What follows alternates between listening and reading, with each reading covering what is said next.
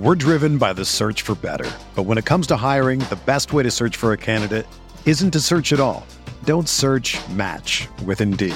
Indeed is your matching and hiring platform with over 350 million global monthly visitors, according to Indeed data, and a matching engine that helps you find quality candidates fast. Ditch the busy work. Use Indeed for scheduling, screening, and messaging so you can connect with candidates faster. Leveraging over 140 million qualifications and preferences every day, Indeed's matching engine is constantly learning from your preferences, so the more you use Indeed, the better it gets.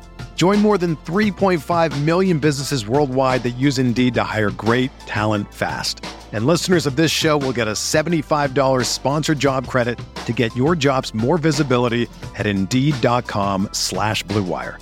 Just go to Indeed.com/Blue Wire right now and support our show by saying that you heard about Indeed on this podcast. That's Indeed.com/Blue Wire. Terms and conditions apply. Need to hire? You need Indeed.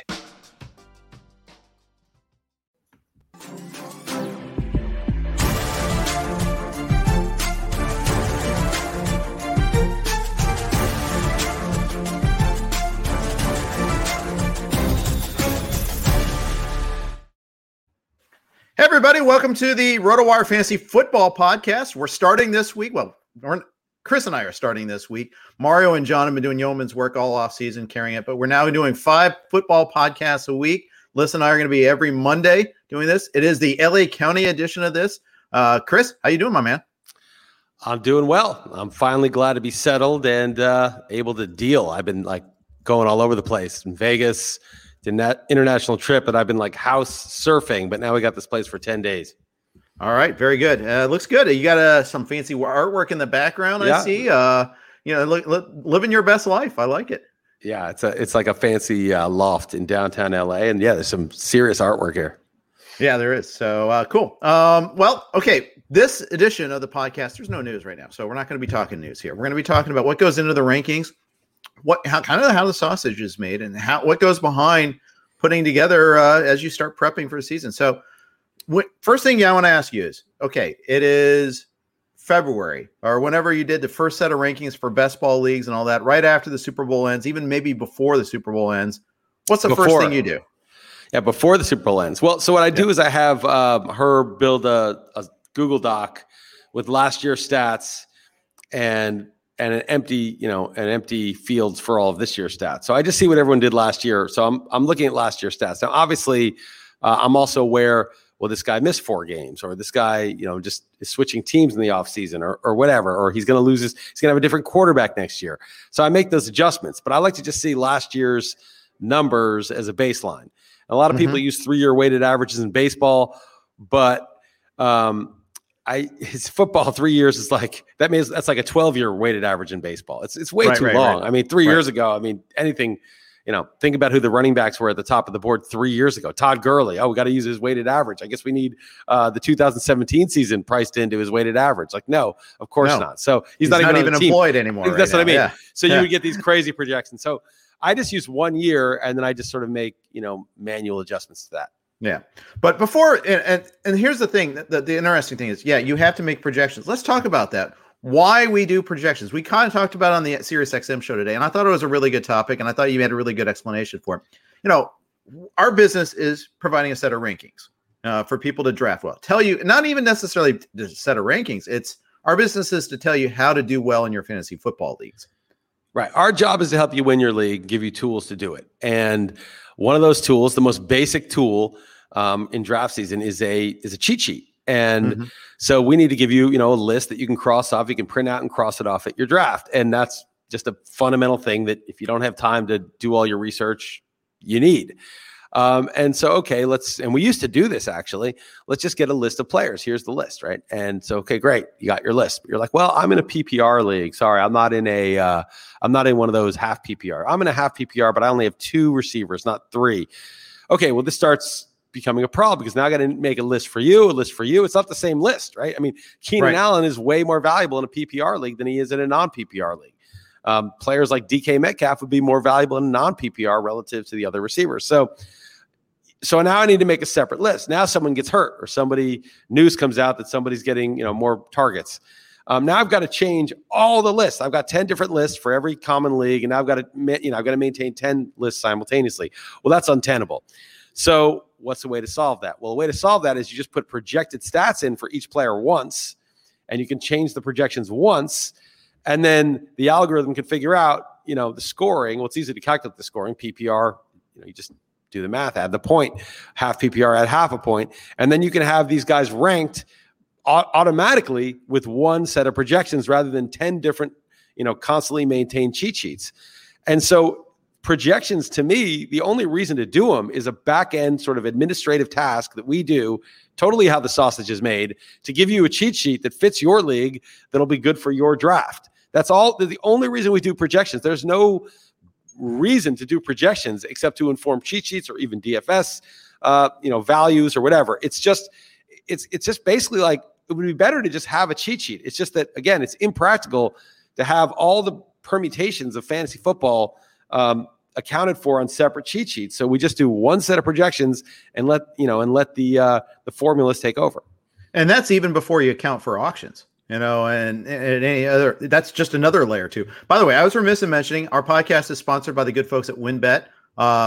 Please, if you're allowed to bet on sports in your locality, use winbet.com. We appreciate them. They'll have more details for us shortly on that, but they do sponsor every one of our podcasts, so we do want to mention them there. So yeah, I mean, that the thing though is the point here is projections aren't sacrosanct. Like the projection says this. Well, it does. And then you start to get into, okay, what is the player capable of doing? How much is he going to play? And in football, that's hugely important. Opportunity is such a big aspect of fantasy football. Yeah. So then there's that whole aspect, right? So first of all, we only do projections. At least I only do them because it's the most convenient way to power many different permutations of cheat sheet for many different permutations of league. That's the only reason I do them. If there were only one kind of fantasy football league, I would not do them. I would just make a list, an ordered list. That's it. Okay. But secondly, what are projections, right? Well, I can't project every possible scenario. There's infinite scenarios, or even if we said 100 scenarios, right? There's his 1 percentile, his 2 percentile season, all the way up to his 100th percentile season. And what those just mean, we don't know what a player is going to do, and players have ranges of outcomes. And what we pick an arbitrary number. Well, it's not entirely arbitrary, but you'll see it kind of is, of what percentile of season we imagine for this guy, and that's going to be his projection. We do the 50th percentile. It's the average season he might have. Well, people say, oh, of course, that's what he's worth. He's worth his average season. Is he worth his average season? In the 15th round, are you looking for the guy's average season? Or are you looking for, well, let's say he does win that job, even though there's only a 20% chance that he gets it. And if he does, it's Trey Lance, right, for week 1. And if he does, where should you draft him? Well, we're not looking at his 50th percentile projection, which includes all those possible seasons where he doesn't play till week 11, right? Or ever, all year. Garoppolo plays well. The Niners have a good record. They keep him all year. We're looking at, let's say there's a 20% chance he starts week 1, a 50% chance he starts by week 7. We're looking at, if things go right for Trey Lance, where should you draft him? And then, okay, now we have to discount him for the fact that things might not go right, but there's a lot of weight being put on the things go right numbers. Yeah. Why? Because you don't have to draft him till like the 12th or 15th round or wherever it is. And because of that, the opportunity cost is low if he busts. You just drop him. It's no big deal. So these 50th percentile projections are totally wrong. For guys in the 15th round, you want a 90th, an 85th percentile projection, whatever, make up the number. For the first round, you might want a 30th percentile projection. You might want to say, if things don't go right for this guy, if the team isn't as good as we expect, if he's a little nicked up, who's got the best chance to just return second round value? That may be the criteria in the first round. The lower, on the low end, who's the strongest? And as you go deeper into your draft, the low end disappears because the low end is drop, cut, and the high end is increasingly what matters. So you have people devoted to these 50th percentile projections that only apply to like round 3. Maybe that's the ideal number, round 3 or whatever. I think I'm looking at our draft from the Vegas League, and I got Justin Jefferson at 3.4. A 50th percentile projection does not get you Justin Jefferson. And that's the whole point. You're trying to find the guy that has the plausible upside, and that's the thing. No, Jefferson's 50th percentile goes in the second round, or no. Last year's 50th. Oh, last year's you never get him. Yeah, no way. Yeah. And just saying, but the whole point is we're trying to tell you to get him. It's more important that our projection tells you to get this guy than it was to be completely accurate. And that's what's like the kind of the misleading part about these projection contests. Yeah, totally. You're right. If let's say I told you, I did not tell you to get Justin Jefferson. I even made the worst prediction. You to get Van Jefferson, yes. And I even made the worst prediction of all time, not just in fantasy, but in the history of humanity in any topic. And I talked about this on the Real Man Wood Pod. I said that Van Jefferson will outproduce Justin Jefferson. Now, it wasn't the bold prediction category, but it was very wrong. But yeah, I mean, if somebody had Jefferson as the 35th receiver, say, on their board last year, and he was like the 60th or 50 something on average, then if you went by that person's rankings, you would have got him in every single one of your leagues. Now, the question does arise, like, well, I have 35th, his ADP is 54. Where do I actually have to draft him? I don't need to draft him 35th. Maybe if I'm willing to go to the 40th receiver or whatever, and that's fine. But yeah, I try to fudge my projections so that I push up the guys who I think you should draft at the point where I think you should draft them. And I do that, and I know I would lose terribly some sort of projections contest because the stats guys, the very strict by the numbers 50th percentile projection stats guys, do a good job of setting an over-under. But again, over-unders, and this is why I hate this when someone says, oh, you like this, you have this guy ranked ahead of this guy, $50, let's do, who finishes higher. Right. And I might be like, no, I think your guy will finish higher. And I'm like, well, then why do you have your guy ahead of him? Because my guy has a chance to be a top 10 receiver and your guy has no chance to be a top 10 receiver or a top 20 or whatever the number may be. So the idea that, 50-50, that's not what fantasy football is about. In the 8th round, having a guy more likely to do better than the other 8th round pick isn't the win. The win is having the guy who's 10% likely to be a 2nd round pick. And if he does hit, then you've now got a huge leg up on winning your league. That's right. Before we go any further, I want to insert a quick note from our sponsors on Blue Wire. We're driven by the search for better. But when it comes to hiring, the best way to search for a candidate isn't to search at all. Don't search, match with Indeed. Indeed is your matching and hiring platform with over 350 million global monthly visitors, according to Indeed data, and a matching engine that helps you find quality candidates fast. Ditch the busy work. Use Indeed for scheduling, screening, and messaging so you can connect with candidates faster. Leveraging over 140 million qualifications and preferences every day, Indeed's matching engine is constantly learning from your preferences, so the more you use Indeed, the better it gets. Join more than 3.5 million businesses worldwide that use Indeed to hire great talent fast. And listeners of this show will get a $75 sponsored job credit to get your jobs more visibility at Indeed.com/Blue Wire. Just go to Indeed.com/Blue Wire right now and support our show by saying that you heard about Indeed on this podcast. That's Indeed.com/Blue Wire. Terms and conditions apply. Need to hire? You need Indeed. Hey, it's Kaylee Cuoco for Priceline. Ready to go to your happy place for a happy price? Well, why didn't you say so? Just download the Priceline app right now and save up to 60% on hotels. So whether it's Cousin Kevin's Kazoo Concert in Kansas City, go Kevin, or Becky's Bachelorette Bash in Bermuda, you never have to miss a trip ever again. So download the Priceline app today. Your savings are waiting. Go to your happy place for a happy price. Go to your happy price, Priceline. And that was a quick note. Yeah, if you're watching us live, you didn't have to listen to that one. Incredibly quick. Yes, masterful job, Jeff. Thank you.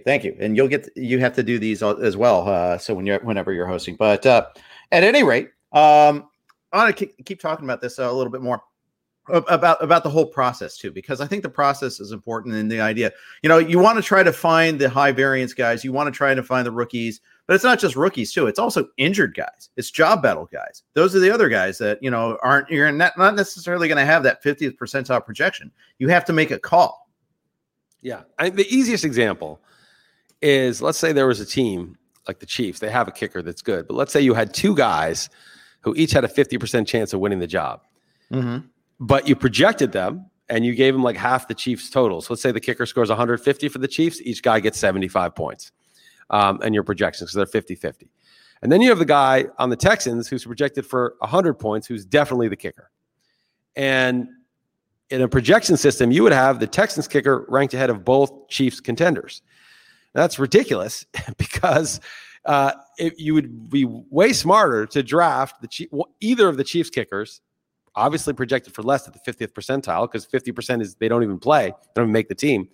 And then if he makes it, great, you've got a top 5 kicker. And if he doesn't, you cut him and pick up some guy who's definitely better than the Texans kicker and who's definitely available on waivers. So that's a very simple example of how 50th percentile projections will fail you in terms of getting the best players for your actual fantasy draft. Fantasy draft is not a series of over-unders. And if fantasy football is not that. That's not what it is.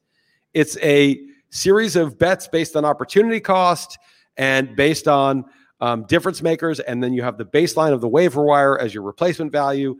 And to the extent which you're above replacement value or projected to be, that's the extent of the risk that you need to avoid. So if you're talking about the first couple of rounds where guys are way above replacement value, then those downside risks, those lower percentiles that are possible are something to be aware of. When you start to get where your guy is replacement value or below or barely above it, meaning the waiver wire is just as good and there's literally no opportunity cost had by drafting this guy instead of someone else, you can cut him, take that someone else later, then you're only looking at the very top percentile outcomes. And again, the projections are not subtle enough to convey this. Yeah. I think the ultimate example of that is when you did the HollyWeird League documentary, and you got Randy Moss and your league mocked you for that. But again, if you had just gone based off of 50th percentile projection, you never would have gotten him, or at least you wouldn't have gotten him where you did. And, life might be different. You might not be working for RotoWire right now. You may have just soured on fantasy football if you had kind of bought into the 50th percentile idea. I'm glad you bring that league up. Yeah, that league, I was already doing fantasy football, but that league made me realize I was pretty good at this. I was also very lucky, but it was a 16-team league with a bunch of rich, like Hollywood producers, actors, a bunch of people. And I had I think 15th pick. And that was the greatest fantasy football season of my life to this day. In 1998, my brother had watched college football. He was in Atlanta. And he watched a lot of Randy Moss's games. We've got to get this guy Moss. And I was like, he's the third receiver. There's Jake Reed and Chris Carter. Remember, there are no 3 receiver sets in 1998. Like, if you're the third receiver, you're worthless. And they had a Pro Bowler, a Hall of Famer in Chris Carter and like a Pro Bowl borderline guy in Jake Reed. And he said, just get him. I took Fred Taylor in the 5th. And then James Stewart broke his leg in like week 3. And Fred Taylor had 17 touchdowns as a rookie, which wasn't very common either. And then Moss had 17 touchdowns as a rookie. And those were my 5th and 6th round picks. And my first 2 picks were Jamal Anderson the year he had 17 touchdowns. And Marshall Faulk the year he went 1,000. I think he was last year on the Colts. And I had like Keyshawn Johnson had touchdowns. I had everything go my way. I won all the money. And for some reason I was like, I should probably do this as my job. So good life changing, glory days. It's almost like I was prompting you to bring up the straight flush story with that story. It's almost like the straight. Oh, did you? Almost. Have I told this story? Have I told you this? Not on this medium this year, but that's all right.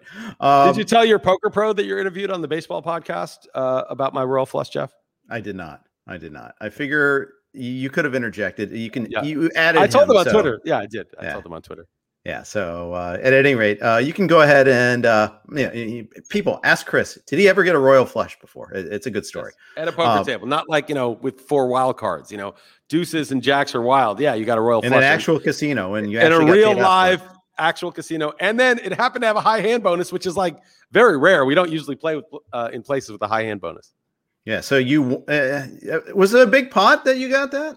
I forget that part. It was like $300. A guy pushed all in. A guy pushed all into my royal flush. Oh, that's beautiful. Now, if I was a real man, which I wasn't because I was just so excited at the time, I would have really looked over my cards a couple times. You slow rolled them. Rolled them, like, I don't know, and then been like, I guess I should, and then done it. I think he probably would have laughed because if I didn't slow roll it for too long, I think he would have laughed because it's just such a rare situation. Yeah. So the Randy Moss lesson, applying that to this year. Would you apply it to Kyle Pitts, known as the generational prospect at tight end? Well, the thing about Moss is that he was drafted behind Kevin Dyson because he smoked weed. He's a horrible person. He smoked weed. Yeah. And of course he had to slip behind Kevin Dyson.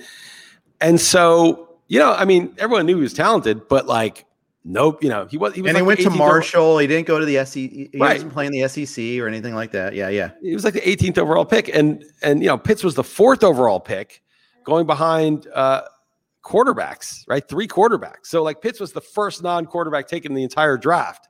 Mm-hmm. So as a result, he's like the 4th round pick in the NFFC. I took him in the 6th because he slipped one draft. But yeah, I mean, I think there is like, you know, a scenario where Pitts scores like 17 touchdowns. Yeah, I mean, it's not the likely scenario, but it's plausible to me. Okay. So, and the thing is, I've seen it in drafts. In Fishbowl, I've seen him go early 2nd round. Now, granted, it's tight end boosted scoring, but he's going ahead, in some cases, ahead of George Kittle, which is eye-opening to me. You know, it's pretty, but if he really is that special of a tight end prospect, maybe that the lesson is go aggressively there. Yeah. I mean, you know, it's funny because one thing that I've made a mistake of doing it in times is looking at guys like Pitts or DK Metcalf and being like, okay, these guys, they obviously have the most upside of anybody, just athletically and talent-wise. Mm-hmm. And I'll think like, oh, I'm going to take them because Calvin really doesn't have that much upside. Or let's take someone more vanilla, like, you know, Allen Robinson doesn't have that much upside. But like, they do also have a lot of upside. Like, right, you know, like Allen Robinson could get 14 touchdowns and 1,800 yards on like 180 targets and have 130 catches. I mean, it's not like he doesn't have upside. So I think we have to be careful of overvaluing the unknown or the athletic freak and taking guys who are very good athletes, who are very solid roles, and not thinking, well, yeah, well, you know, I'd project Allen Robinson for 100 catches and 1,300 yards and 9 touchdowns or something. But like, there's no reason he couldn't be that guy either. And, you know, it's like, I remember in baseball, you know, well, Rick Porcello has no upside. He wins the Cy Young. R.A. Dickey has no upside. He wins the Cy Young. Yeah. I mean, that's unlikely. And I think it's much more plausible that Allen Robinson would be the wide receiver 1 than those things that happen. But I think sometimes we narrow people's range of outcomes at our peril. We overly narrow guys that we've seen play for a few years and think, okay, there's no possible way things could all break his way. But of course they could. Yeah, of course. And so that it's an interesting takeaway to see talk about that. I want to talk about we'll go by position, some of the aspects of projections in a second. But first, a note from one of our sponsors. The Sports Gambling Podcast Network is your home for the most entertaining sports gambling content. Sean Green and Ryan Kramer host the flagship sports gambling podcast, getting you ready to make money on the NFL, where they've picked every game against the spread since 2011. SGPN also has you covered with the college football experience. The college football experience has a preview episode dedicated to every one of the 130 college football teams. SGPN also covers fantasy football, MLB, golf, MMA, NHL, NBA, and more. If you can bet on it, they cover it. If the free picks and podcasts weren't enough, they're also giving out a free shot to win $100,000 during NFL Week 1.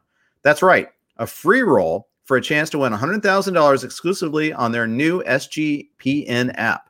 Download the SGPN app in the App Store or Google Play Store for tons of free picks, free podcasts, and free prizes. Remember, SGPN doesn't sell picks, they make them. This is the RotoWire Fantasy Football Podcast. Jeff Erickson here with Chris Liss. Chris, let's talk a little bit about like going down. You know, you're ranking your quarterbacks for fantasy purposes. We're in an era now where more and more mobile quarterbacks are more common. Has it become easier or harder for you to kind of go down ranking the quarterbacks and projecting the quarterbacks?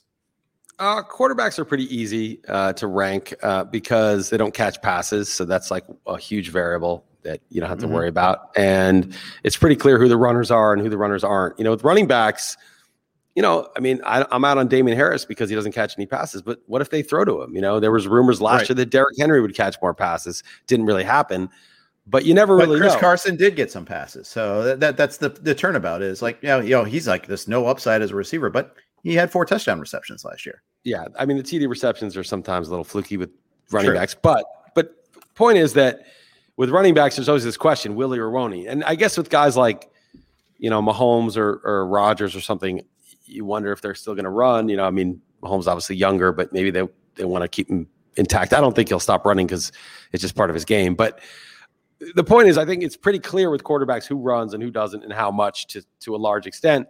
And so I think they're kind of easy to rank because, you know, there's not this sort of like coach dependent variable, you know, like how many routes the running back's going to run or how many times they're going to dump off to him. So I find them the easiest position to rank of all. And you just have to add up the math and figure out, it's really opportunity, efficiency in the passing game with opportunity, and then rushing. Yeah, there's still some variance though. I mean, Lamar Jackson was like prohibitively as him or Mahomes last year. Now he's 6th. But that wasn't because of his running. That was because of his passing. No. But I'm saying that there's still variance in the passing. There's variance in performance there. I don't know. It's just, and the other thing we talked about too is, there was a big value add for quarterbacks last couple of years that made more sense to rank the quarterbacks higher as an overall too, not just among quarterbacks, but higher in the picture. Like, it makes more sense to reach on that earlier quarterback than it may have been in previous years. Yeah, I think that's true. And we talked about this on XM, but like, it used to be like, well, why would I waste a 4th round pick on a quarterback when I can just get, Phillip Rivers to get me 230 yards and 2 touchdowns every week? That's fine. So you're getting 300 yards and 3 touchdowns and 30 rushing yards, but I'm getting, 80% of what you're getting, and you're using a premium pick. I'd rather have a running back or a wide receiver there. But then all of a sudden, Derek Carr, Rivers, or whoever is getting 220 and 2, and the guy with Kyler Murray was getting like 202 plus 100 rushing yards and 2 rushing touchdowns, or Mahomes is going for 380 and 4 with a rushing touchdown and 40 rushing yards, or Josh Allen, whatever. I mean, they were going for so much more than the Phillip Rivers, Derek Carr types, and then as a result, you were down 20 points just at the quarterback spot, and it was just as though you were missing a running back on your lineup, or your running back got hurt in the first quarter. And so then I think people have wised up and said there's really like there's more than 2 tiers of quarterbacks, but there's 2 sort of, there's like a haves and have-nots when it comes to quarterbacks. The haves are guys who are in prolific offenses, throw a ton and or can run, and there's the other guys who are just in ordinary offenses and they don't run. And that is just, there's just a cavernous gap between the two, and you don't want to be on the wrong side of that. Yeah, that's true. That is absolutely true. Offensive coordinator changes. That's a big deal, especially when it comes to a quarterback. What system that they're playing in, who he has to work with, who's coaching it. All this matters a lot. Yeah, it does matter. It matters for distribution of the targets, and it matters for, 3 things, right? It's how many attempts do you get, for passing? Is it a run, pass, pace? I guess you start with the pace. Then once you have the number of plays, you talk about the number of run versus pass. And then once you have, run versus pass, you divide, among the people who are projected to get those targets. And the coordinators and the coaches determine that, right? So you may have a running back that's very good, and then there's scheme and stuff like that also. But you might have a running back that's good and efficient, but they're passing more, or vice versa. You may have a quarterback like Russell Wilson who's really good, but they're running more. And, it's even if he's averaging 8 yards per passing attempt, which is very good, if he's only getting 515 attempts instead of 550, that's just going to take away from the bottom line. Now, some of this is game dependent, obviously, but yeah, of course, the coordinators matter a ton for that stuff. Well, and I'll give you an example too, like Russell Wilson this year. They fire their offensive coordinator. Pete Carroll said, "We're not running enough. Want to get back to the basics." A lot of coaches say that, but Pete Carroll's actually shown in the past a tendency to do that. Was that how heavily did that weigh on you with his ranking with Wilson? I just kind of looked at the last couple of years and just averaged it out. I didn't really and obviously 17 games, so everyone got a little bit more, but I didn't really take it that seriously. I think game flow matters a ton. And a lot of times Russell Wilson gets all his points in the 4th quarter. They run it for 3 quarters. They're behind, and then he has to do all these heroics, and he gets, punch deep passes to Lockett and Metcalf, and he's got his points at the end of the day. You're like, wow, I was going against Russell Wilson. I thought I was set, and he killed me in the 4th quarter. It happens all the time, and people reasonably ask, why aren't they doing that in the 1st quarter? But then, last year, Russ was going crazy for the first half of the season, but the Seahawks were losing, and he was getting beat up, and their offensive line was really bad, and I'm not sure why they haven't invested more in it. But so they started running, they started winning. They started, and Russ was getting hit less. So it's not crazy. It's just, it's frustrating, but I still think that game flow determines a lot of that, and he's very good. And I think sometimes because they don't run early, they get behind because it's not as efficient. And then Russ has to pull out all these heroics in the 4th quarter, which ends up getting him to where he probably would have been anyway. If they had passed first, gotten a lead, and then run it in the 4th quarter, which is the standard playbook, instead of run first, get behind, and throw a million times in the 4th quarter, you end up in the same place. Yeah, I just remember the Cowboys playoff game a couple of years ago where it was like 3rd and 7 every series, and then he tried to pull the heroics out, and I remember that vividly there. So that's one that comes to mind. Sometimes it can be just as much as adding an offensive lineman, adding a new O-line coach. A lot of the Bengals are kind of investing a lot in that the new offensive line coach will make the offensive line better. We'll see about that. I'm a little bit on the skeptical side. One specific player, a projection, this was the hardest guy to project, is Deshaun Watson. And we don't know if he's going to play 14 games or none. Yeah, we don't know. And so it's easy to project his rate stats because he's very good when he plays, and it's hard to project his playing time. But that's kind of easy because it's not binary because you get a 4-game, 8-gamer all season. I don't think he'll get off scot-free. I think there's almost zero chance. But I could easily see settled out of court with all the accusers, settled out of court. So there's no, public record of him having done this. These are just, complaints. They're not, this hasn't been adjudicated yet, and pays them off. They feel satisfied, or maybe they don't, but for some reason they never gets into a public, hearing. And then the NFL says, well, we're going to suspend you because this conduct is, bad and embarrasses us, and it's in your contract that we can do this. But they say 4 games or 8 games because they just have to do something to show they're against.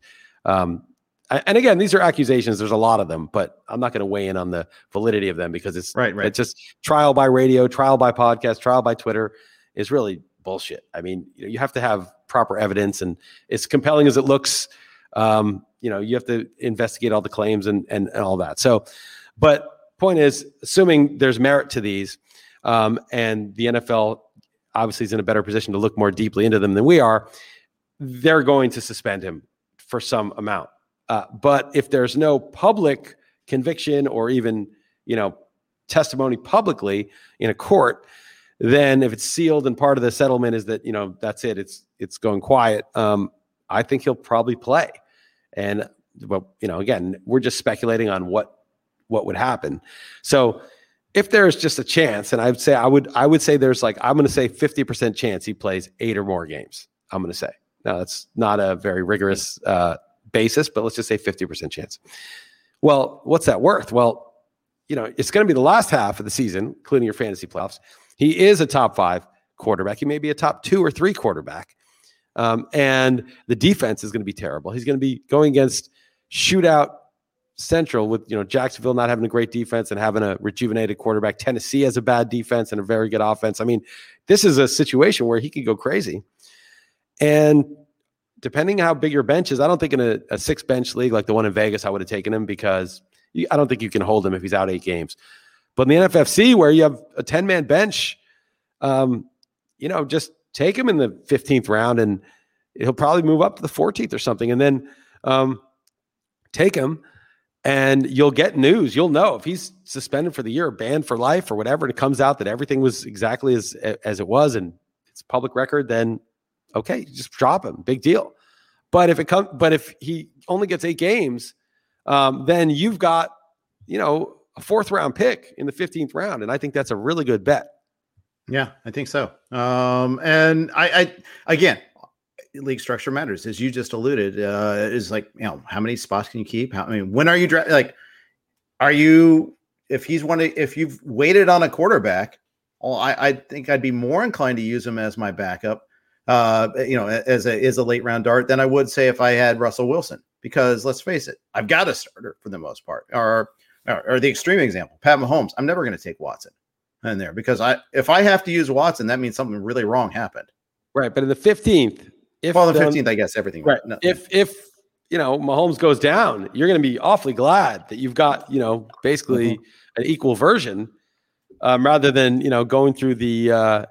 I had a great team last year. It was a really good team in the NFFC. I had Kamara as my first pick. I had DK Metcalf in the 4th. It was a really loaded team. And I had Dak in the 5th. So the first 5 weeks, I was in the top, 20 or whatever overall. Dak gets hurt. Oh, good thing I have Burrow. I backed him up with Burrow. Well, then Burrow got hurt in week 9. And then I was going through the dregs of the dregs. And I had Baker Mayfield and tech snafu, but basically I was trying to get him out for Danny Dimes, but he'd start the snow game, gave me 4 points or something. That's if you have Watson there and he's in, you could save your season. So I definitely. Well, that's one thing I think about with the waiver wire. Anytime there's a guy that emerges, looks like he's a difference maker, you may not need him. Get him anyhow. Yeah. I think that's really important. A, I mean, you don't know what's going to happen to your team. B, that's someone else that's not getting to use them. And, especially if it's a running back or receiver, like, I've got plenty of running backs. Get them anyhow. Everybody takes running back receivers on the waiver, but I think the quarterback is one. Like I had Dak. Dak had never been hurt. He was playing out of his mind. I had Burrow as my backup. He was playing incredibly well for a rookie. Like the last thing I needed was a quarterback. It didn't even occur to me to have a quarterback there. Yeah, that's right. So when Justin Herbert becomes available, when it's Trey Lance going off, someone's dropped him because he didn't play the first 2 weeks, and then he gets to start later on, goes off. Well, then you grab him. Or maybe it's Zach Wilson is really good, and people doubt him. Don't even joke about that.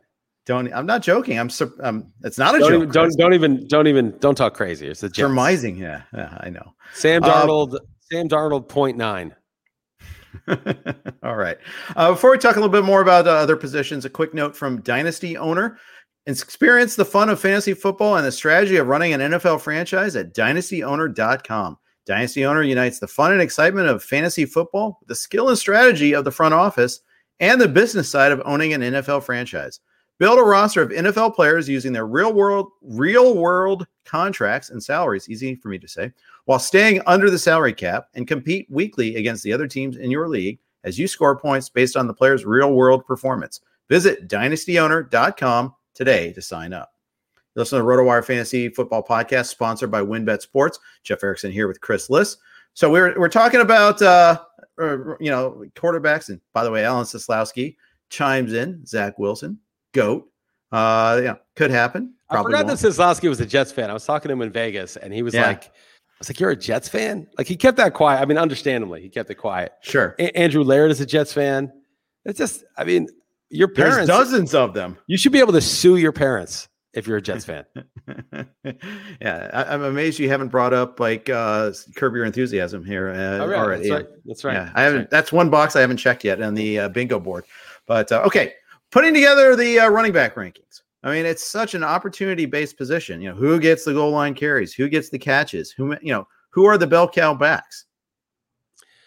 Yeah. So, sorry, say that again. I'm just saying. No, that's all right. It's all right. I was just saying it's such an opportunity-based position. I mean, how do you go about it? I mean, it's so much based on how many touches you get, who gets the goal line carries, who gets receptions. I mean, what to use? How do you separate these guys sometimes?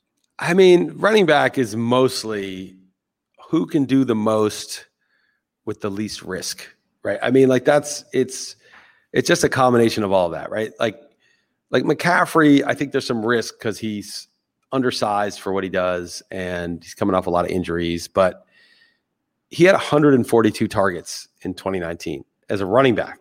I mean, that's like, you hope your receiver gets 142 targets, and he had 276 carries. So I think he'll get 220 carries, but he's going to get 125, 130 targets. And it's just the volume is so big. And he's healthy now.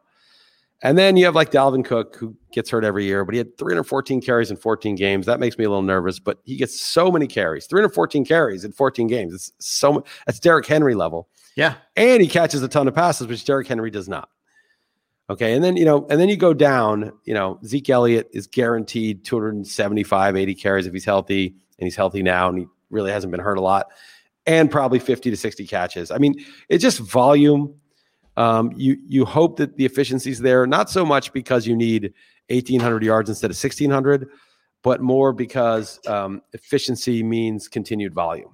I think the efficiency is there to say, oh no, they're never going away from this guy. If Zeke were to have a 3.9 yards per carry last year, you'd be worried that he'd lose. Actually, only had 4.0 actually, but you could be worried, if a guy wasn't good, that if he struggled a little bit, that he'd lose the role. Obviously, contract matters. Zeke's got a big contract, and Zeke's a good player. I think we know that, although everybody does fade eventually. And so you're just looking out for risk and looking for opportunity and looking out for risk. And I think efficiency is the least important, but it is important as a subset of opportunity. I think good, efficient players get more touches. Yeah, I think that's right. So one of the big debating points this year is how many touches is Jonathan Taylor going to get? he's a very efficient back, more efficient than Nyheim Hines. Yeah, although Hines is such a good route runner. But there's a lot of talk. Well, Marlon Mack is back, but your ranking doesn't show that fear of that. Well, I think there is downside there. I think there's downside for a lot of these backs. Barkley obviously is iffy for the start of the season. Henry doesn't catch passes. He's had a ton of workload the last couple of years. Running backs, tend to accumulate mileage, fall off. I think Henry's pretty safe. Chubb doesn't catch passes. He's got a guy who also gets some goal line carries that takes away from him. Everybody's got their thing. Eckler is, in my mind, not guaranteed at all to get a lot of carries or goal line carries. Everybody's got an issue. And so we're dealing now, once you get past Kamara and Elliott, the top four, right, and you're at 5, I think everybody's got some warts. But the reason I like Taylor is, yes, Nyheim Hines could be there on third down. Yes, Mack could split some carries, maybe steal some goal line here and there. But that's the downside. The upside is you're talking about a guy who, by all accounts that I had heard, was like Adrian Peterson level talent coming out of college, and can also catch passes. It probably would get some early down looks, like the way Melvin Gordon did when Eckler was there. Melvin Gordon still catch 50, even if Eckler caught 80 or 90. So I kind of think that Taylor can do everything, got a ton of work, and was one of the top running backs in fantasy in the second half of the year with these guys there. And Mack wasn't there, but it's Jordan Wilkins. I don't see a big difference. Hines was there. Wilkins was there. Taylor was still the dominant back in the second half for them. Why would that change? And then third, let's look at the signal and the noise, right? The signal is dominant prospect back coming out of, college that everybody knows is like this physical freak. And then has the year he's supposed to in the second half, at least, showed that he is that guy. And now he's in year 2 behind a great offensive line. It's like the signal is year 2 stud back behind great offensive line. Everybody splits some carries. Maybe he splits a little bit more than most. The signal is get this guy. The noise is, well, this could go wrong. That could go wrong. To me, the bigger thing is this is a stud in his second year where he gets the offense, the pass blocking, everything he needs to know. There are players whose names in the backfield. There's players in every backfield. There's other players. The names of Hines and Mack. I don't know if knowing their names is a real impediment to Taylor. Now, I do think that Hines will be in there on third down, but Nick Chubb, Jonathan Taylor, Derrick Henry. Derrick Henry plays on third down. They just don't throw it to him. But I think those guys are all this next tier after the top 4. So what are you looking for when you get out of the obvious top tier running backs? Let's say out of the first round, out of the second round, you're looking for your running back 2. Maybe you're even waiting. Maybe you're not. Maybe you've gone with one running back and then a receiver the first 2 rounds. What type of running back are you trying to get for yourself and encourage others to get? There's 3 types of running backs that exist there. There's running backs that have opportunities, but not special skills, or at least as far as we can tell. There's running backs who have some opportunity and some special skill. And there's running backs that the opportunity is uncertain, but the situation and skill is such that the upside is really high. So I'll give you an example of each kind of back. Okay. So the back of opportunity, but no skill is not no skill, but Myles Gaskin, Mike Davis. Myles Gaskin actually can catch passes, but they're not, no one's drafting them because they think they're the next Jonathan Taylor or even Adrian Peterson or something. They're just like, this guy has a job.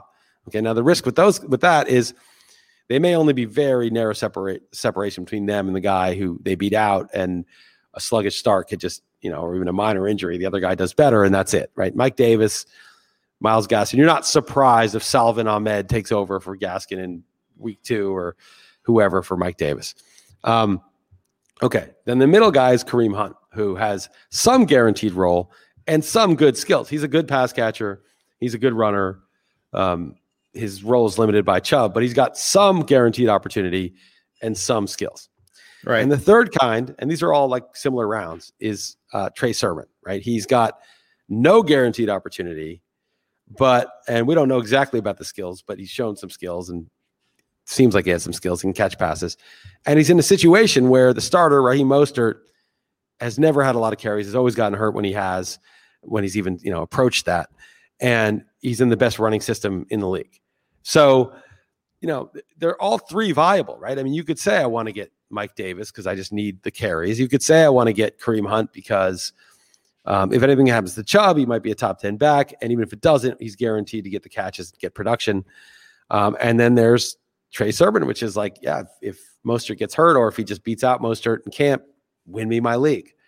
So I usually take the Sermon guy over, and then the next I would take the Gaskin guy, and the third would be the Hunt guy. But I could see a case for all three, and I think those are the three kinds of backs you're going to encounter in that range. Right. And does it matter if it's your RB2 versus your RB3? It might matter, but which type you would take? Yeah, yes, I think, but I'm not drafting like that, so I'm not going to lie. I will take Sermon over those guys regardless. I'm not just going to take Kareem Hunt because, I know he'll get me some points. I'll just wing it. I'll get Nyheim Hines later. I'll get, somebody later that can get me some points for a little cheaper. The reason I ask is the point is, like, say if you wait on your second running back, you need to start somebody there. Yeah. In week one, it might be dicey. Especially we're drafting here in July and August.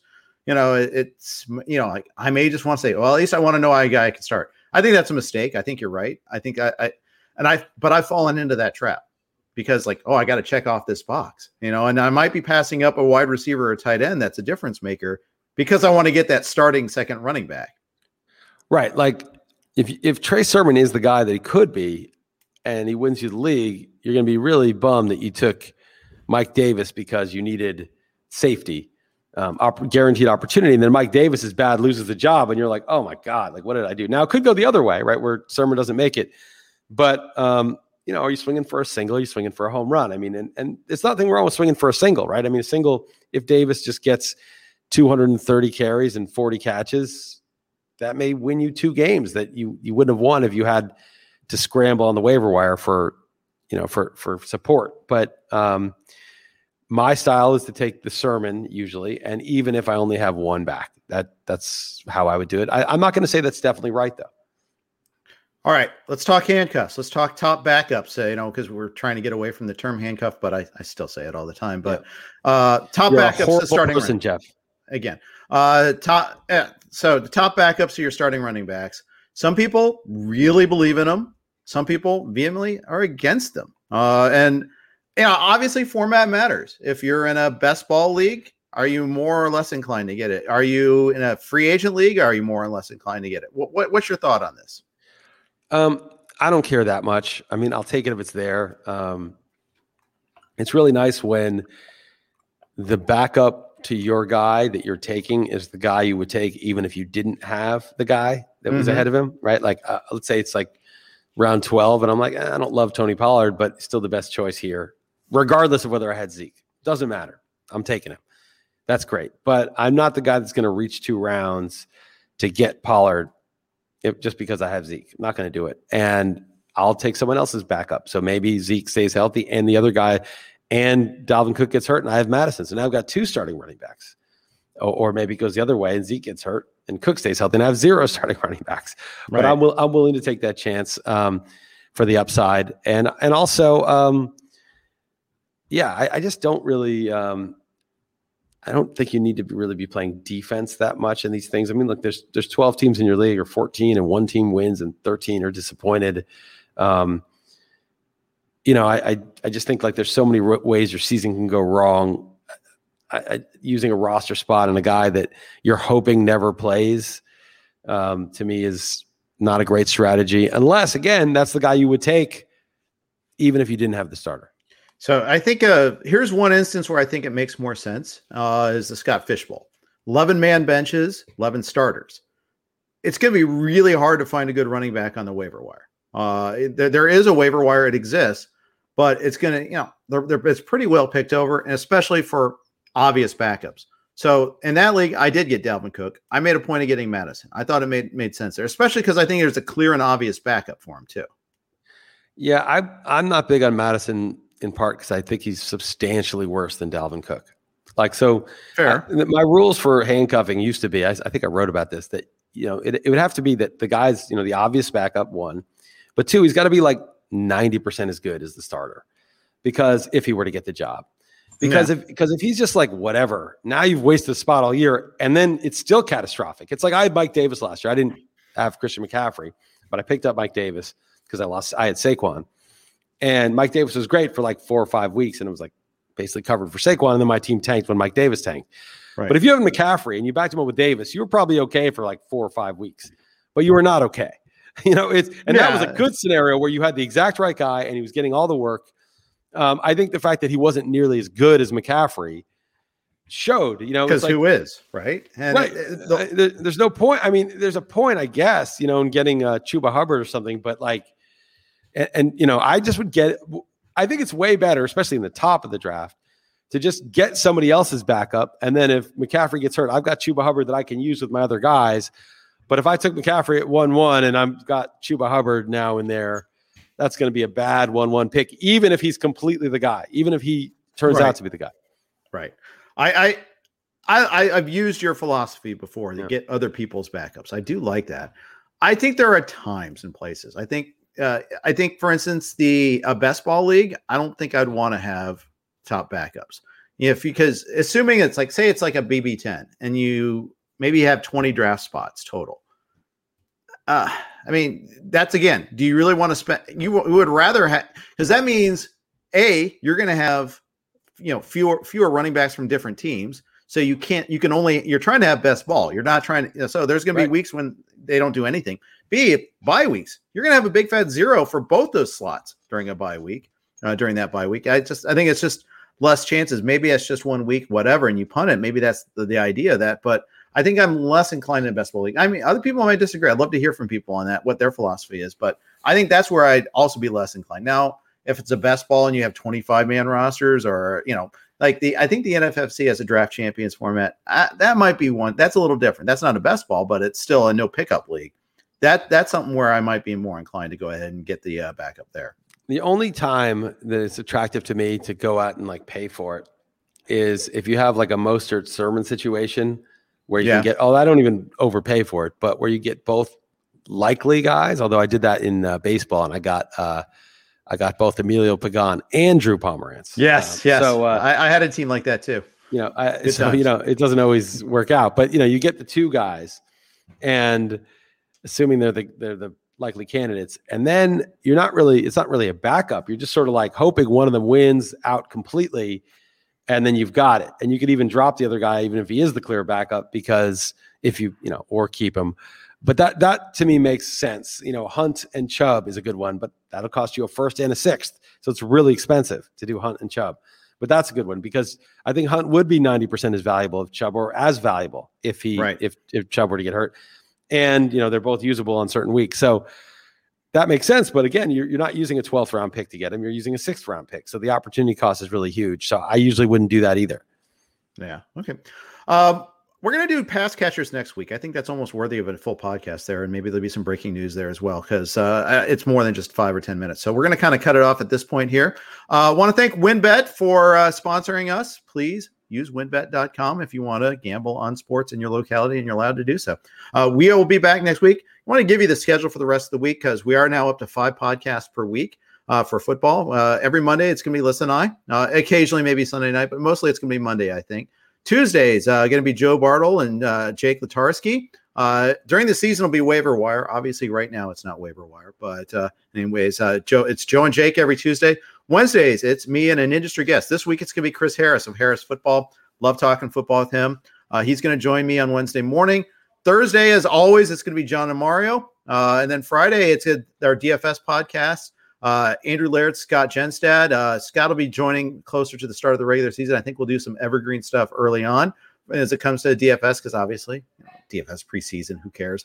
At least that's the way I view it as. But, that's going to be our schedule. So thanks for tuning in today. Hopefully you subscribe, rate, and view the podcast. We really appreciate you tuning in today. Thanks a lot for listening. Have a great day. This is the story of the one. As a maintenance engineer, he hears things differently. To the untrained ear, everything on his shop floor might sound fine, but he can hear gears grinding or a belt slipping. So he steps in to fix the problem at hand before it gets out of hand. And he knows Grainger's got the right product he needs to get the job done, which is music to his ears. Call, click Grainger.com, or just stop by. Grainger, for the ones who get it done.